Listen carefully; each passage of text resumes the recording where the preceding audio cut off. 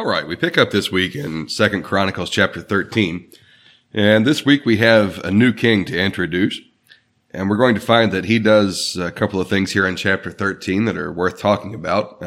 First of all, he initiates one of the largest battles, not just in the history of the nation of Israel, but I suppose in the history of the whole world. And then also, we're going to find that he gives a speech about why he's going to start this battle. And it's an interesting example of political spin in the ancient world. And so we're going to have to play fact checker like some of the modern news organizations in order to evaluate the argument he makes for why he's going to go to battle. Before we do that, though, take a look at this chart of the kings of Judah and Israel. I said last week that the pastor had asked me to get a chart of those to pass out to help people understand who was king when and how they fit into the timeline, the picture of the kings of Judah and Israel in the divided kingdom. And I couldn't find one that really gave all the information that I wanted. There are certain things that I want to point out as we go along that I couldn't find any one chart that had all of it. So I made my own. And you've got that there. You see that it's got on the left-hand column the kings of Judah, the right-hand column the kings of Israel. And you can see how the table is listed across the top. There's in the first column the king, second column the house. That is the first king of that dynasty, which in Judah will always, after David reigns, will always be David, except for one exception. But it's much more unstable in the northern kingdom of Israel, and there are a number of different dynasties that ruled there. He gives the length of the reign, the character of their reign. A lot of charts just list these kings as either good or evil, but you'll see that I listed a start and an end because there were some of them who started good and ended evil, or started evil and ended good. List their capital. And after David, of course, all the kings in Judah have their capital at Jerusalem. But the capital in Israel, in the northern kingdom, moved around a little bit. And we'll get into that later about why some of that's important. We list the key prophets. Not necessarily every prophet that prophesied during that king's reign, but we want to highlight those that either prophesied to that king or about that king. And then key scriptures that tell the story of that king. Now, there might very well be some mistakes in this table. It's very difficult to compile all this information and get it straight. One of the things I've found is that most of the tables that you find in study Bibles and so on, commentaries, have a mistake or two in them if you look very carefully. So we'll reserve the right to edit this a little bit as we go. For those that are listening online, I put the table of the kings on Sermon Audio as a PDF that you can download. I can't get it to be visible on the app, but if you go to the Sermon Audio website and either look up Elizabeth Missionary Baptist Church or look up my name, Mark Ruby, you can select the series about the divided kingdom, and you'll see one of the things listed there is a table of kings of Judah and Israel. And so you'll have that to print out and follow along with us as we go. Anyway, in 2 Chronicles chapter 13, we come to a new king. Ever since we started this series, we've been dealing basically with two men. And it was King Rehoboam in the south. He was Solomon's son. And then there was King Jeroboam in the north, who was the one who broke the northern 10 tribes away from the southern kingdom. All the lessons we've done so far revolve around those two men. Well, when we come to chapter 13, Rehoboam passes off the scene. And he has a son named Abijah, or he's sometimes called Abijam, and he becomes the king of the southern kingdom of Judah, and he'll be the one we focus on in this lesson today. Now, throughout the reigns of Jeroboam and Rehoboam, and they reigned alongside each other for about 17 years, they had skirmishes with each other, it appears. The scripture teaches us that there was battle between them throughout their reigns, but it doesn't seem to be major conflict. It seems to be something more like border skirmishes. We don't even have a lot of detail about exactly what those battles were. But when this man Abijah comes into power, he's going to lead a battle like Israel has really never seen, and maybe the whole world has never seen. The numbers are extraordinary. We'll see some of this as we go further in this lesson, but let me point this out now. When they fight this battle, Judah has an army of 400,000 men, and Israel brings to bear an army of 800,000 men. And so we have 1.2 million men altogether that participate in this battle. Now, those are incredible numbers. This seems to be something very like total warfare. Now, in the ancient world, especially with smaller kingdoms like Judah and Israel were at this point, the standing army usually was a fairly small thing, but every able-bodied man of a certain age within the nation could be called upon to fight in case of extreme need, in case of a need for defense.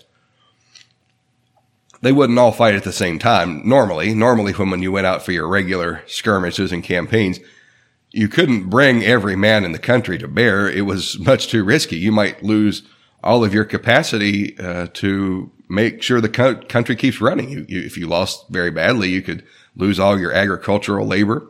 You could even be wiped out altogether as a nation or very close to it. So normally they didn't send the whole population of men out to battle, but they could in time of need. Now, in this case, it looks like we've got something pretty close to total mobilization, because just before David died, he had a census conducted. Now, he wasn't supposed to do that, and I'm not going to take the time to get into all that story right now. He got into trouble for it. God sent a punishment about that.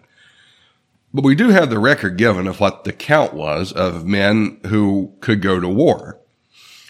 And without getting into the specific numbers that David had, because in the two different accounts, there is a little difference in the numbers, and there's a reason why that is, but I'm not going to take the time to explain all that right now.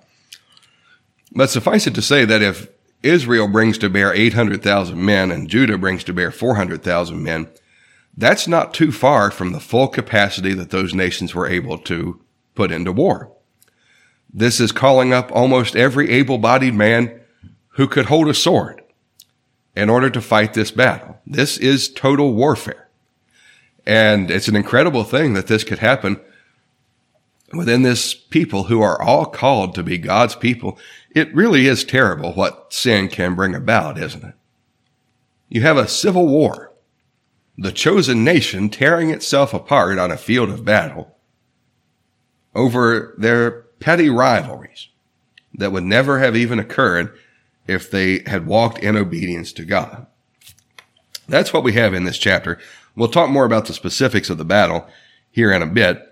But let's start here in verse 1. It says, "Now in the 18th year of King Jeroboam began Abijah to reign over Judah."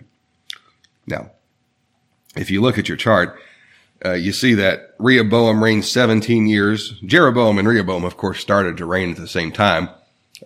Rehoboam, some commentaries say that Rehoboam was the last king of the United Kingdom, but he never really was. The people in the north never crowned him king.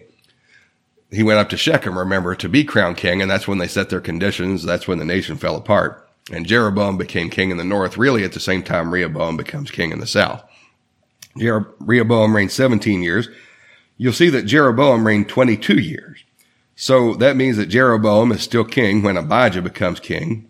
And Abijah only reigns 3 years, so his 3 years plus Rehoboam's 17 make 20. And we find that Jeroboam outlives not only Rehoboam, but Abijah too. And his reign will go along to parallel Asa for a couple of years. Well, anyway, Abijah begins to reign. He reigns 3 years in Jerusalem. His mother's name also was Micaiah, the daughter of Uriel of Gibeah.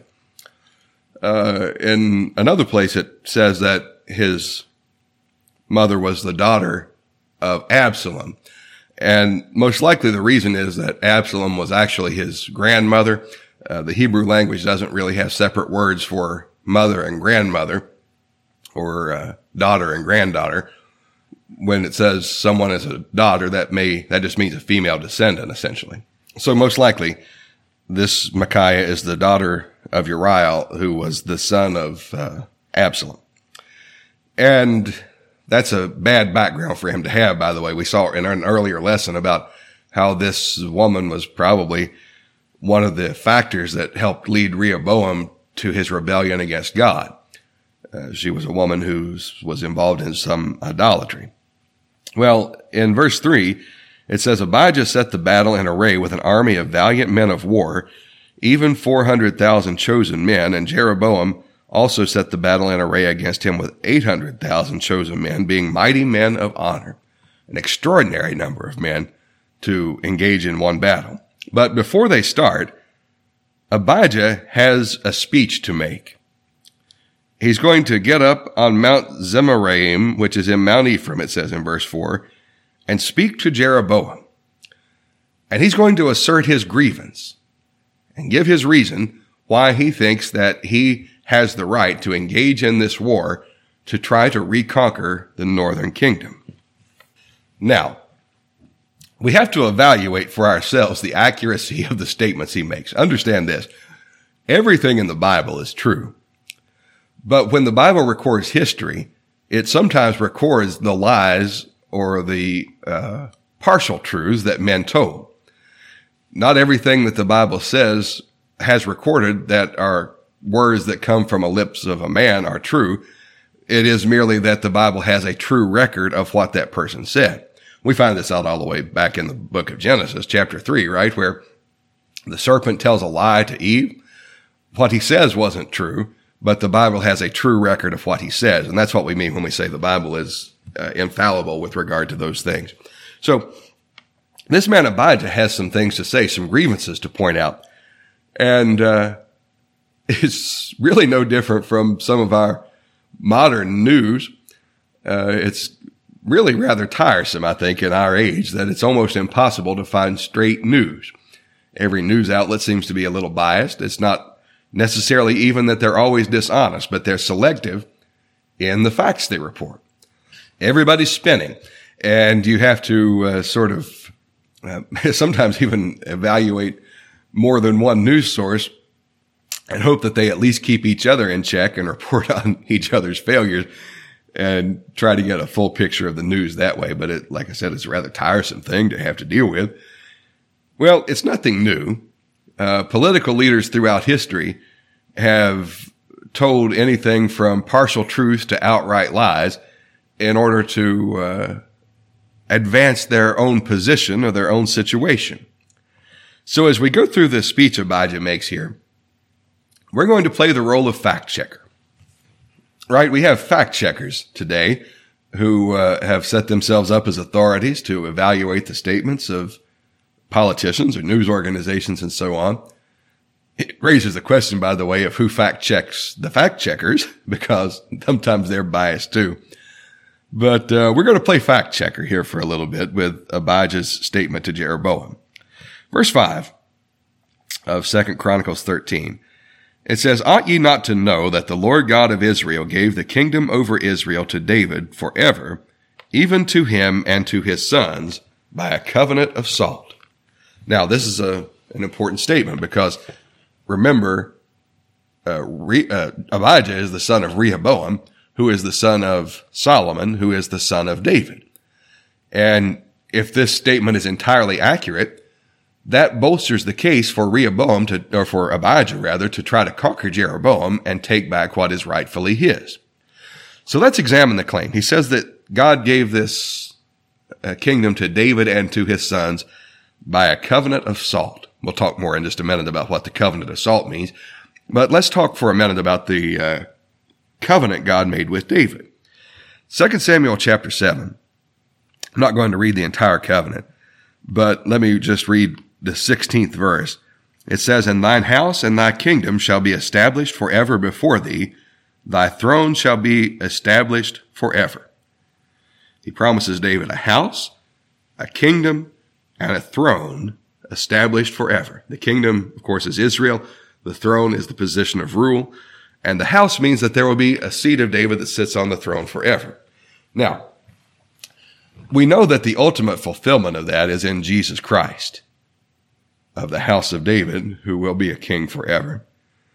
But that statement is not entirely clear that that there will necessarily at all times be a son of David actually sitting on the throne. There is a promise that at some point the kingdom will be restored and go on forever. But if we look into this covenant a bit further, we find that when God speaks somewhat similar words to Samuel in 1 Kings chapter 9, after he becomes king, the message delivered to Samuel is a little different. And it goes like this. Verse 3, it says, "And the Lord said unto him, I have heard thy prayer and thy supplication that thou hast made before me.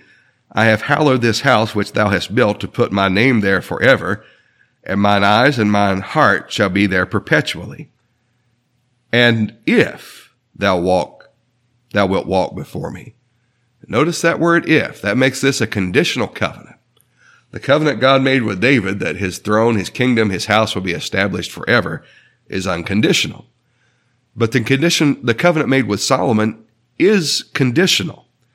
And it depends on Solomon's obedience. He says, "If thou wilt walk before me, as David thy father walked in integrity of heart and in uprightness, to do according to all that I have commanded thee, and will keep my statutes and my judgments, then I will establish the throne of thy kingdom upon Israel forever, as I promised to David thy father, saying, there shall not fail thee a man upon the throne of Israel." So David has an unconditional promise that his house will have rule over Israel. Solomon does not. His promise is conditional. And so that means that because Solomon disobeyed God, remember, he didn't keep all of God's commandments, that means there's not necessarily a binding promise on behalf of Abijah, Solomon's grandson, that he should have the right to this kingdom. Now, I've noted this before, but let me say it again.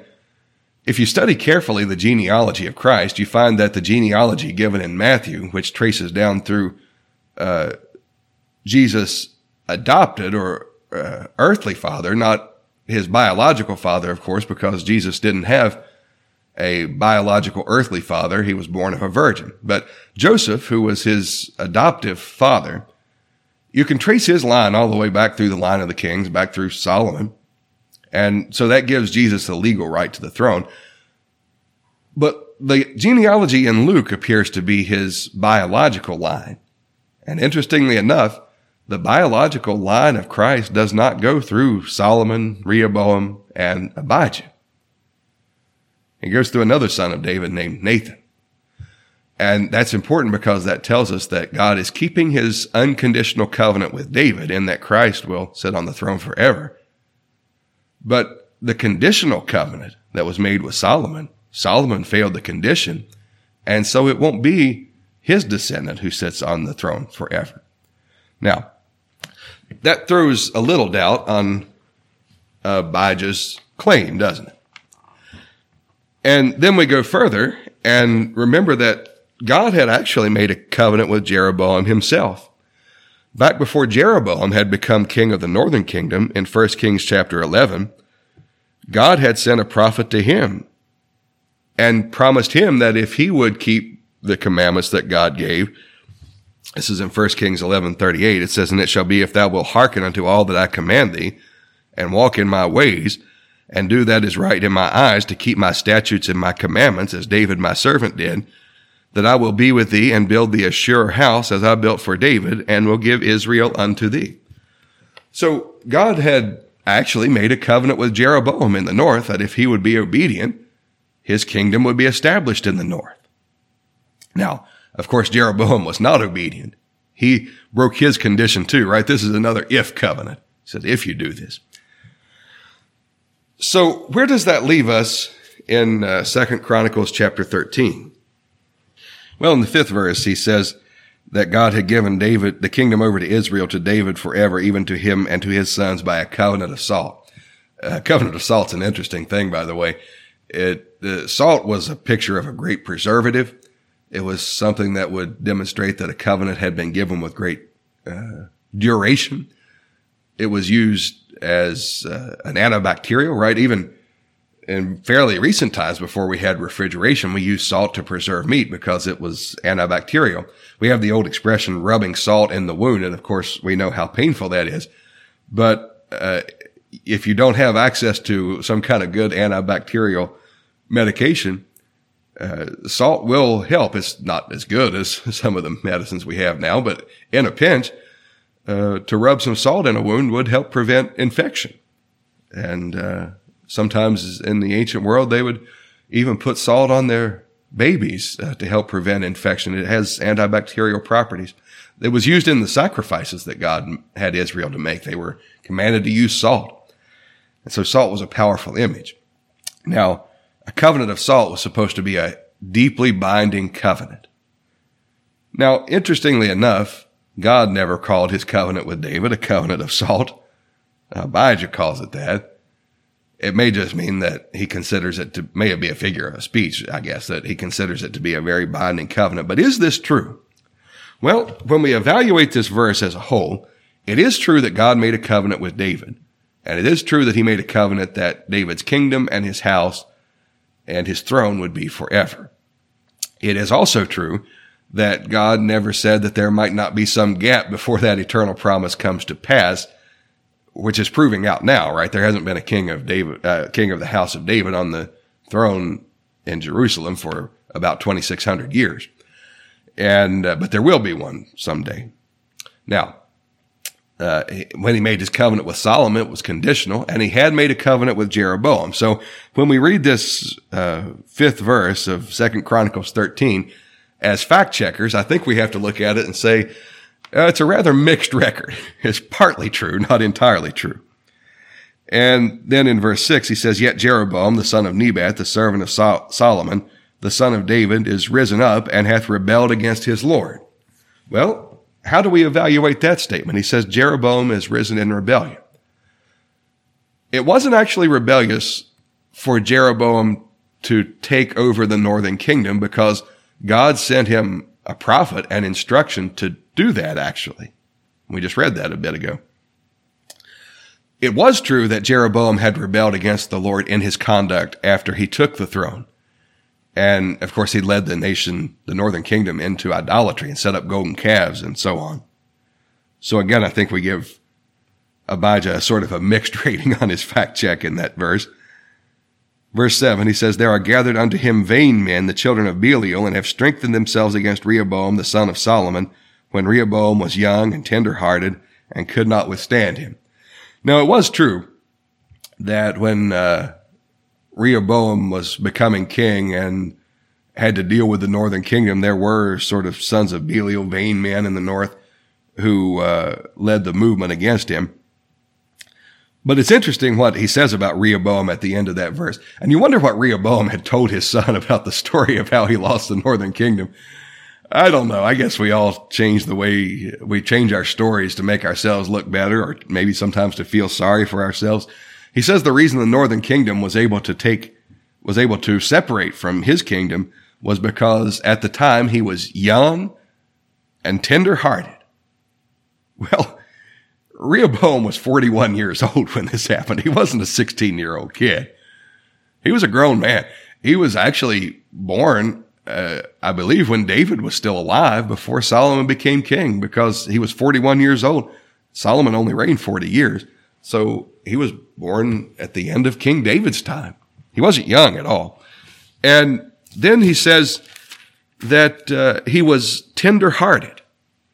Now, let me go back to 2 Chronicles chapter 10 and the 14th verse and remind you of what Rehoboam told the men of the northern kingdom. It says, And answered them after the advice of the young men, saying, My father made your yoke heavy, but I will add thereto. My father chastised you with whips, but I will chastise you with scorpions. Well, he sounds like a real tender-hearted sweetheart, doesn't he? This is a false statement. In the end of that verse, Rehoboam was not young and tender-hearted and didn't have the kingdom stolen away from him for that reason. He was foolish man, and that's why he lost the kingdom. At least at that time, he behaved foolishly. He goes on in verse 8, 2 Chronicles 13:8. Abijah continues his speech to Jeroboam. He says, "And now ye think to withstand the kingdom of the Lord in the hand of the sons of David, and be a great multitude, and there are with you golden calves which Jeroboam made you for gods." That part is true. That fact checks out. Verse 9 says, "Have ye not cast out the priests of the Lord and sons of Aaron and the Levites, and have made you priests after the manner of the nations of other lands, so that whosoever cometh to consecrate himself with a young bullock and 7 rams, the same may be a priest of them that are no gods." Now that pretty well tracks true as well, because we looked before at how after Jeroboam took over in the north and set up his false worship centers, that the priests and the Levites in the north who wanted to serve God had to migrate south and take up their residence in Judah. And it is true that Jeroboam had set up men to be priests who should not have been priests. Base men who did not have the qualification for that office according to God. So that verse checks out. But look at the next verse. It says, "But as for us, the Lord is our God, and we have not forsaken him. And the priests which minister unto the Lord are the sons of Aaron, and the Levites wait upon their business. And they burn unto the Lord every morning and every evening burnt sacrifices and sweet incense. The shewbread also set they in order upon the pure table, and the candlestick of gold with the lamps thereof to burn every evening. For we keep the charge of the Lord our God, but ye have forsaken him." So this is his argument, that the kingdom in the south, the kingdom of Judah, has been faithful and true to God and the temple and the sacrifices. The kingdom in the north has forsaken God, and therefore he has the right to attack. Verse 12 says, "And behold, God himself is with us for our captain, and his priests with sounding trumpets to cry alarm against you. O children of Israel, fight ye not against the Lord God of your fathers, for ye shall not prosper." He warns them not to even fight because God is on their side. Now, is he telling the truth here? He says, "We have not forsaken God," in verse 10. "But as for us, the Lord is our God, and we have not forsaken him." But if you look back at chapter 12, verse 1, speaking of Abijah's father, Rehoboam, it says, "And it came to pass when Rehoboam had established the kingdom and had strengthened himself, he forsook the law of the Lord, and all Israel with him." So the nation had forsaken God. And speaking of Abijah specifically, when we come to 1 Kings chapter 15, it gives the record of his reign this way. Verse 3 says, "And he walked in all the sins of his father, which he had done before him." That is, Abijah had walked in the sins of Rehoboam, who had forsaken God. "And his heart was not perfect with the Lord his God, as the heart of David his father. Nevertheless, for David's sake did the Lord his God give him a lamp in Jerusalem, to set up his son after him, and to establish Jerusalem." So Abijah was not himself faithful to God. He had forsaken the Lord. So we have to give this passage again, I think, a mixed rating. There were priests who came down to the temple and they were faithful to God, but it wasn't Abijah who caused that to happen. He himself was unfaithful. And you'll notice, by the way, that in this list of sacrifices they made, there are good things to do, but they don't have any record of sin offerings or trespass offerings. Anyway, we find that this speech is a very mixed up sort of thing of truth and half-truth and dishonesty. He's making his case, though, in essence, that he has the right to the kingdom because God has given it to his family and because the nation has been faithful to God. Well, the final fact check belongs to God. So let's see what actually happens in the battle. Remember, we have 800,000 men from Israel and only 400,000 for Judah. Abijah's a pretty bold man, by the way, isn't he, to come out numbered 2-1 and make a speech like this, threatening the northern kingdom? And he's got another problem. It looks like his opponent, Jeroboam, may be a better military leader. He outmaneuvers him. In verse 13, it says, "But Jeroboam caused an ambushment to come about behind them, so they were before Judah, and the ambushment was behind them." Now Judah and their king Abijah are caught in a trap with Israel in front of them and behind them. And when Judah looked back, behold, the battle was before and behind, and they cried unto the Lord, and the priests sounded with the trumpets. And a remarkable thing happens here. Even though Abijah is not a very good king, and he is sort of telling half-truths about his appeal to God, yet when the people did cry unto the Lord, and the priests sounded with the trumpets, the Lord intervened, and he gave Judah the victory. It says in verse 15, "Then the men of Judah gave a shout, and as the men of Judah shouted, it came to pass that God smote Jeroboam and all Israel before Abijah and Judah, and the children of Israel fled before Judah, and God delivered them into their hand. And Abijah and his people slew them with a great slaughter. So there fell down slain of Israel 500,000 chosen men." This is an absolutely astonishing casualty rate. 500,000 men dead in one day. They had 800,000 in their army, so they lost over half of that. To give you some perspective on this, I believe that in World War II, the United States lost about 480,000 killed in action in the entire war. And Israel here loses more than that in this one battle because God intervened on behalf of Judah. And it says there in verse 18, "Thus the children of Israel were brought under at that time, and the children of Judah prevailed because they relied upon the Lord God of their fathers." And here's a remarkable thing. This southern kingdom has become rather wicked. Rehoboam and Abijah have been ungodly kings. And very frankly, even Solomon toward the end of his reign was not a godly king. He had gone off into idolatry. So they've had quite a long run of ungodly rule. And many of the people had forsaken God. But there was this remnant down there among the priests who really were serving God in the temple. And they were keeping alive the picture of the mercy of God, the picture of God's own Son, Jesus Christ, that temple represented in that place. And when the battle came, they relied upon the Lord and they demonstrated their faith. And so God intervened miraculously and gave them a great victory. 500,000 men of the northern kingdom killed. We're not told how many of the southern kingdom were killed, but we might have a hint at it because they went out with 400,000 men in chapter 13. In chapter 14, we're going to find out that they go out to battle with 300,000 men. So it's been speculated that maybe they lost about 100,000. That would be actually pretty interesting, by the way, because that would basically even up the armies of the north and the south. If the northern army had 800,000 and lost 500,000, that leaves them with 300,000.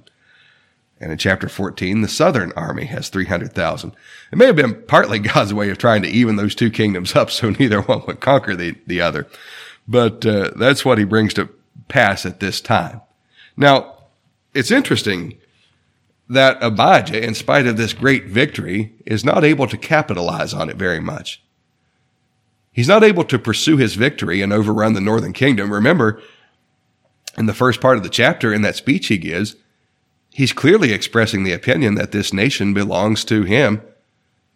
But he's only able to take a little bit of territory. It says in verse 19, "And Abijah pursued after Jeroboam, and took cities from him, Bethel with the towns thereof, and Deshanah with the towns thereof, and Ephraim with the towns thereof." So basically, he just moves the border north a few miles. He's not able to overrun the northern kingdom. And this state of division continues. Well, I think what we can say about this is that God was superintending in this battle to bring the outcome exactly where it needed to be. He wasn't going to make Abijah king over a united kingdom. He also wasn't going to let Jeroboam conquer Judah. And so after this battle, it's very interesting. You never really hear about this battle in Sunday school or vacation Bible school when you're a kid. It's very obscure. But in terms of the number of participants and the number of casualties, it's one of the greatest battles in the history of the Bible. or the world for that matter. And after 500,000 people die, they only move the border a few miles. Tragic waste of life. And it all comes about because of the mess that sin makes in this world. And so we've killed all 500,000 or maybe 600,000 men, depending on how many men of Judah died, and really haven't changed the situation very much. We may maybe change it a little. You'll notice in your chart that after Jeroboam, the northern kingdoms kings for a while seem to have their capital in a place called Tirzah, or they have some residence there anyway. And it's a little further north than Shechem, where it was before. It may be because Abijah had pushed the border uncomfortably close to Shechem, and they may have retreated a little further north. But anyway, we have this massive battle and this incredible speech that Abijah gives where we're trying to evaluate important matters of the exact standing between the north and the south, and yet not much really changes. Let me note one thing before we finish here. It says in verse 20, "Neither did Jeroboam recover strength again in the days of Abijah, and the Lord struck him, and he died." Now, we noticed in our lesson last time that Jeroboam had a son who was sick, a child, whose name, confusingly enough, was also Abijah, the same as this king that Jeroboam just fought. They're two different people. But he has this son named Abijah. His wife went to visit a prophet, and the prophet informed him that that child was going to die, and that that child alone, out of all the males of the house of Jeroboam, would go down to the grave. That is, everyone else in the house would be dishonored. Now, this 20th verse is a tantalizing thing because we don't know a lot of the details of exactly what happened to Jeroboam, but there was some miraculous intervention of the Lord that the Lord struck him down and apparently kept that promise in that way so that he did not go down with honor to his grave. So Jeroboam moves off the scene, and Abijah, it says in verse 21 and 22, it tells about the rest of his story, and Abijah is going to pass off the scene. Lord willing, next time we'll pick up with the reign of Abijah's son Asa in Jerusalem. And Asa turns out to be a very good king who does a lot to set the southern kingdom of Judah back on the right path. The northern kingdom never really had a good king, but the southern kingdom did have a few, and Asa is one of those men. He's going to reign for 41 years. He'll have a son named Jehoshaphat who's going to be a good king, and he'll reign for 25 years. So we're headed into a good era here for the southern kingdom for a little bit. We'll stop there for this time. Lord willing, next week we'll pick up in 2 Chronicles chapter 14.